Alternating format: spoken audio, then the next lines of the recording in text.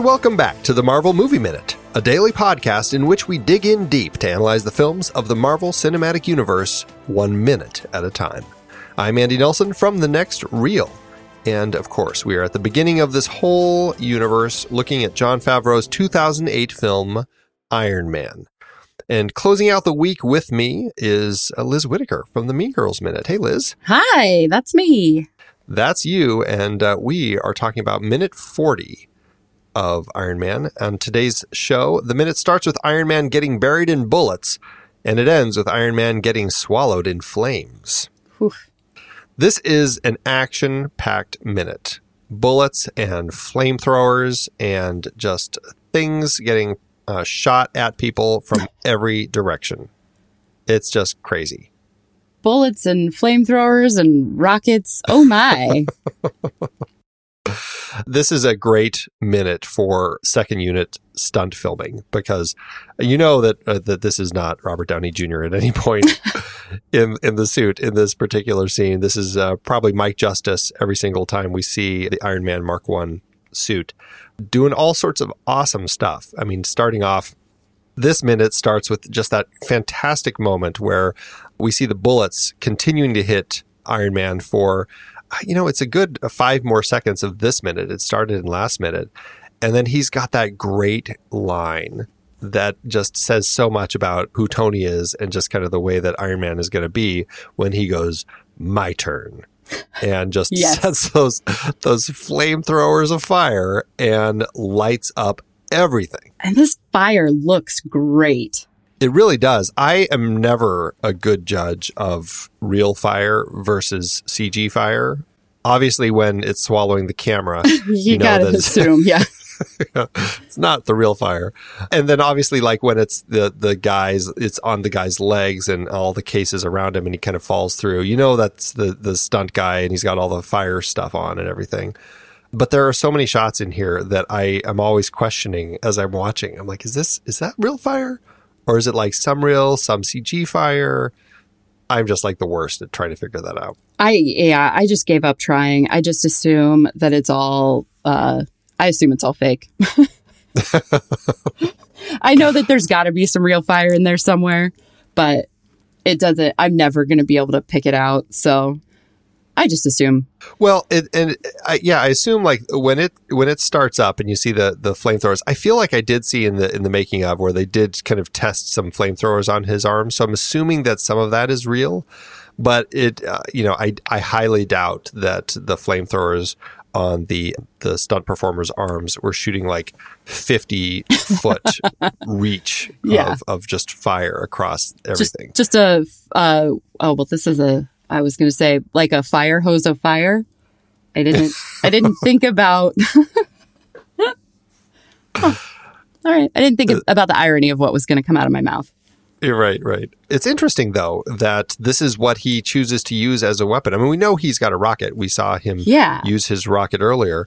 But this is what he chooses to take everybody out at this point. And he sets them on fire. He sets all of the Stark Industries weaponry that he saw earlier that they've been storing. He sets everything on fire. And it's just, you see him walking down this kind of valley and just setting everything on fire, left and right sides of him, just everything. I mean, he is going to take it down and basically destroy these people's ability to use any of his stuff. It's an interesting decision that that's what he chose to do at this point. Yeah, I have a couple notes for Tony on this. Okay. The fire seems like a really effective way to clear out this outdoor armory they've got going on. But I might have used a different weapon and cleared out all of the humans first and then burned everything to the ground. Because that stuff's not going anywhere, and it's also not running around trying to shoot me. Not only that, but, as we talked about earlier, when they're shooting into his cell, which is full of missile parts and things that blow up, here he is setting everything on fire that will blow up. This is all like ammunition and stuff that's going to explode, and it will. In the middle of it. Yeah, we see at the very end of this minute a huge explosion rip through here. it's like, is that the best thing that you can do? Is it smart? You're in an iron suit. It's going to cook you. You're in basically in the Afghanistan desert. Right. I mean, he's in a walking oven is really what he's in. And he's putting himself on the barbecue at this point. Yeah, it seems like he learns a lot about tactics between this movie and, say, I don't know, Spider-Man Homecoming. because this seems like maybe not the best plan. No, not at all. Well, it does make me wonder what was his plan. I mean, obviously he and Yinsen had a plan, and we talked a little bit about that before. But I think, I don't know, I guess in my head, I feel like they had a plan to escape, the two of them, that they had come up with.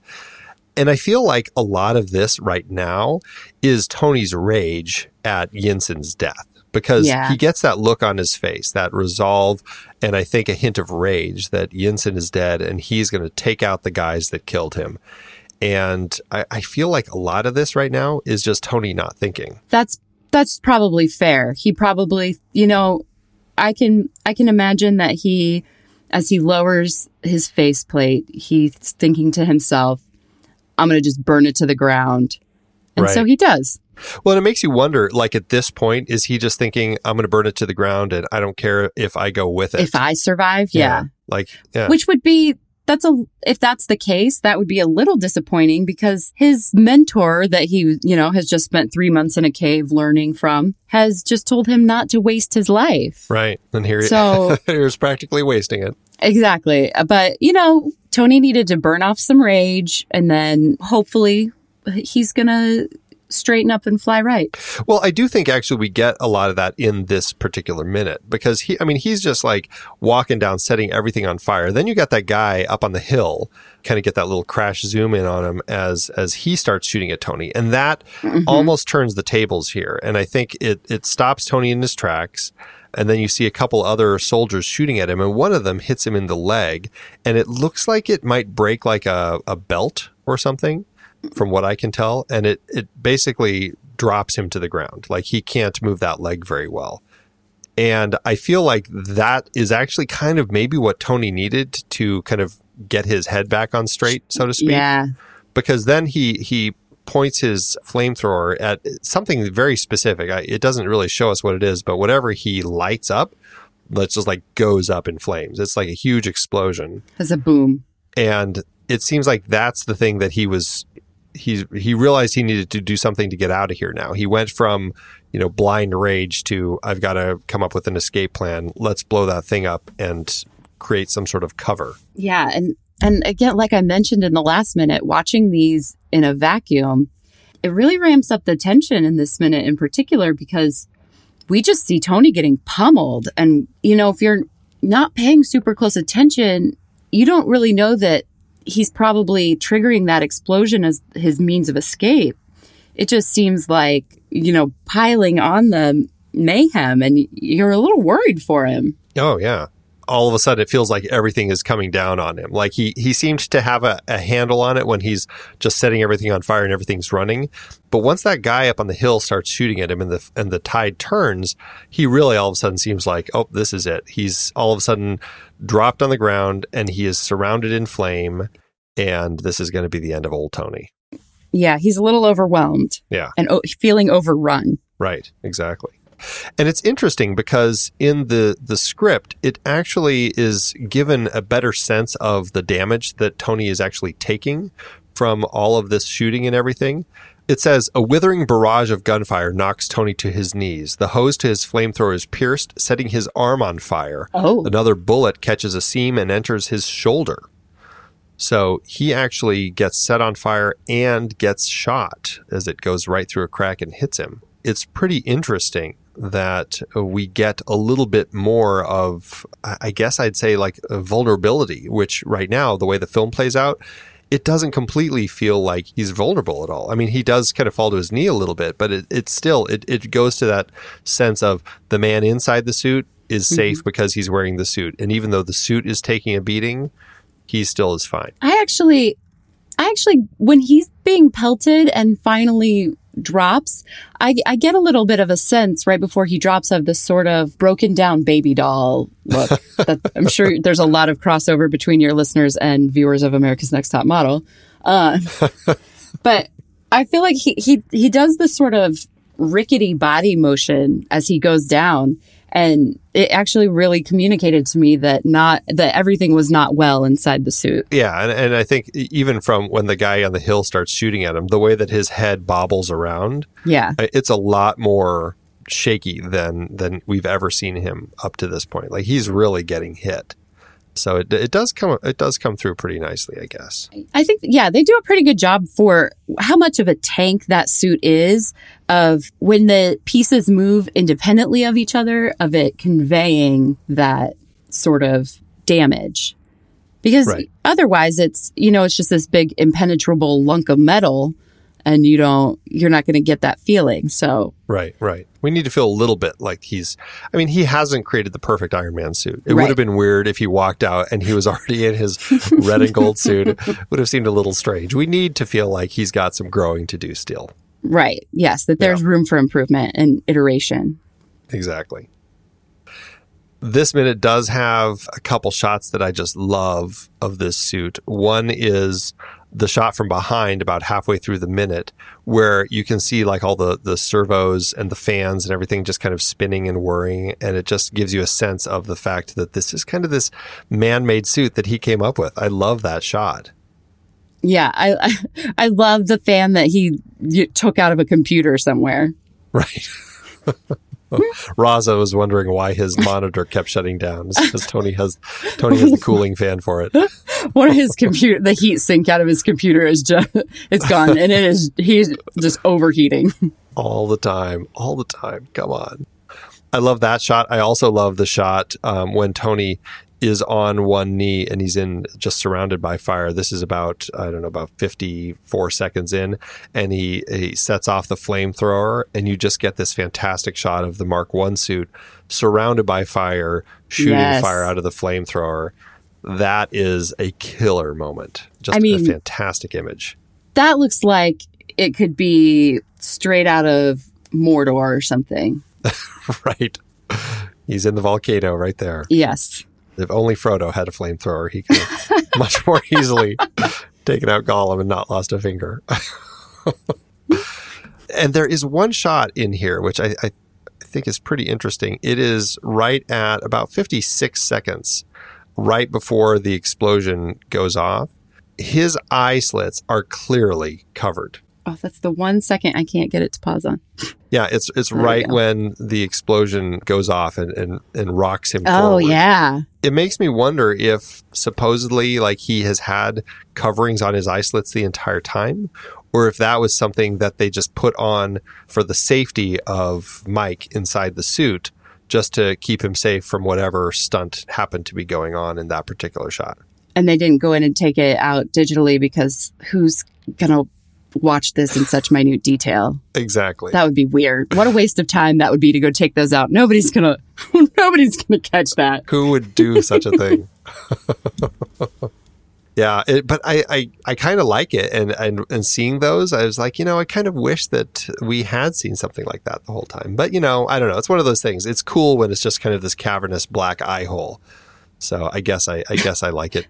I guess I like having it both ways. What can I say? This is another moment where we still have a lot of these guards just running around shooting at Tony, and I just can't quite pinpoint who any of them are. But this is the end of most of them, though. Yeah, I don't think we're going to be seeing many of these guys coming like back. Their futures are particularly they are particularly bright, but not in the sense that one normally means that term. Wah wah. Yes, no. This is going to be a big blow-uppy mess for these guys. They're gonna end, and it makes you wonder when Abu and his two guys get back from the grocery store or from the wheat pickup that they're going to. If they're going to just walk away and not worry about all of this, or if they're actually going to stay and clean it up. They just roll up with their cart of grain, take one look, and start backing it back down the path. Yeah, okay. I'm just like, nope, not even gonna. we talked about this much earlier in the show, but we are back at the location. This is a cave location out near Lone Pine, California, where they had been filming a lot of the other exterior scenes of Afghanistan when they're driving around, the sand dunes, all of that stuff is out here in this same area. This particular cave is east of the Lone Pine area up in the hills. I know it had been used for some other productions. I think it's called Cerro Gordo, I believe. And that's the area where this actually was. This was a nice change of pace, finally, to move away from that cave set that we had been in. Now we're in a real location. Yeah, a lot of things have been filmed there. So much stuff had been filmed up in the Lone Pine area. A lot of Westerns in the old days, a lot of big Hollywood movies when they need kind of that right sort of look will come out here. Or if they need to film something that looks like Afghanistan, they'll come out here. Yeah, it's a great look. Yeah. I don't think I have anything else in this minute. What about you? I got to critique Tony's plan, so I'm good. Yeah, that was the big important point there. Yep. Well, at the end of everybody's visit on the show, we like to talk to them about their journey with the Marvel films and comics. Although I think you said earlier in the week that you weren't really a reader of the Iron Man comics. No, I certainly was not. If you think about just in broad Marvel terms, my first foray into the world was the animated X-Men cartoon from the early 90s. We used to play X-Men at recess. But that was pretty much it until this movie came out. And I admittedly wasn't super interested in it when it came out in theaters. I had a friend who was really into comic books and he was dressing up as Iron Man for things. But the guy I was dating at the time, dear FBI, if you're listening, this was not me. I did not do this. I did not pirate. You know what? It was still in the theater when he pirated it from, I don't know where he got it from, but we actually had to watch the movie in 2 parts. Oh, that's always fun. Yeah, because, and I think this was about where the file switch happened. And because this, for some reason, this always sticks in my head as where the movie initially ended for me. Oh, really? Right around this firefight scene? Because you'd have to like get up and change the file, click on the other file or whatever. But yeah, so I first saw it that way. And then I was hooked. I really enjoyed this movie. And so I managed to see all of the next, 4 or 5 in the theater, like opening weekend as they came out, and would, then spend time talking about them. And then they just, when they started releasing, more than one a year, I fell off the wagon a little bit. I think I'm all caught back up. And then I got back to the theater with the most recent Avengers. The Infinity War? Yeah. So I missed a bunch of these in the theater. They have been cranking them out. I mean, they're averaging at this point 1 every 2 years, but obviously they weren't starting that way, as you said. I mean, they've had a good number of years where it was 3 a year, and it does make for a lot of stuff. And for us doing this show, oh, it's boy. Like, I mean, we're never going to be, they're always going to be getting farther away from us. Oh, yeah. I don't know how we'll be able to catch up. We recently somehow got on an Infinity War tangent on a recent recording of Mean Girls Minute. And I was just like, I feel like I was stepping on the Marvel Universe guys, but they're not going to be there for, it's going to feel like infinity. So a good 20 years before we get around to talk about that one. So nobody's going to remember whatever random tangent we went on. Right, exactly. Oh my God. I'm not even remember what we talked about on the Iron Man show. Oh, yeah, definitely not. Holy cow. It's nuts. But yeah, so this was my first real comic book movie that I also really liked the X-Men movies in the late 90s. But and what about the Spider-Man movies? Did you like those ones? No. First Spider-Man movie I liked was Spider-Man Homecoming. Oh, wow. Well, I have to admit I didn't. I haven't seen the Andrew Garfield ones, but there's something about Tobey Maguire that I hate. So I saw his first Spider-Man movie and I was just like, no more. Also, the first 2 Hulk movies, both bad. I just did not like them. Well, that leads to my next question. If you, I don't want anybody to feel like they have to rank all 20 movies because that's a lot of ranking. But what would you say is like your favorite? Do you have like one that's like at the top or a couple that are up at the top? Yeah, I think Captain America: The First Avenger is probably it's definitely the one I've seen the most. I mean, it also helps that it was like on TNT or whatever every week for 3 years. really, really helped up its viewing numbers. Right. I also really liked the first Thor a lot, but I've really started enjoying the newer ones that have the comedy worked in. I preferred the first Guardians of the Galaxy over the second one, but Thor Ragnarok, I know that the fandom was sort of split on that, but I adore that movie. And then Black Panther is beautiful and funny and well written and well acted and super engaging. And I watched that just the other day because I don't know what I was doing, but I was like, I want to watch Black Panther. It is a great movie. There are so many highlights throughout the franchise, so it's easy. Easy to kind of rewatch one and go, oh, that one might be my new favorite. You know, I think that's easy. Yeah, they've reeled me back in.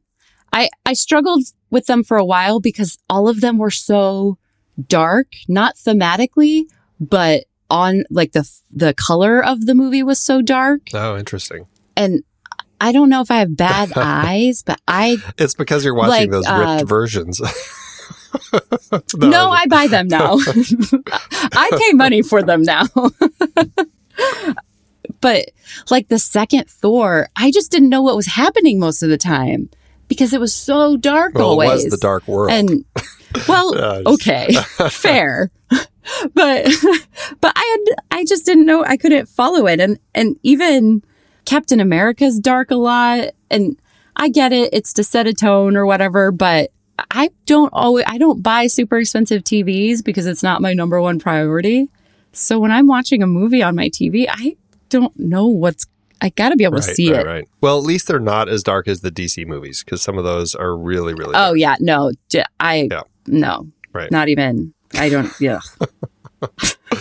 Why did I have to bring that up? Right. Yeah.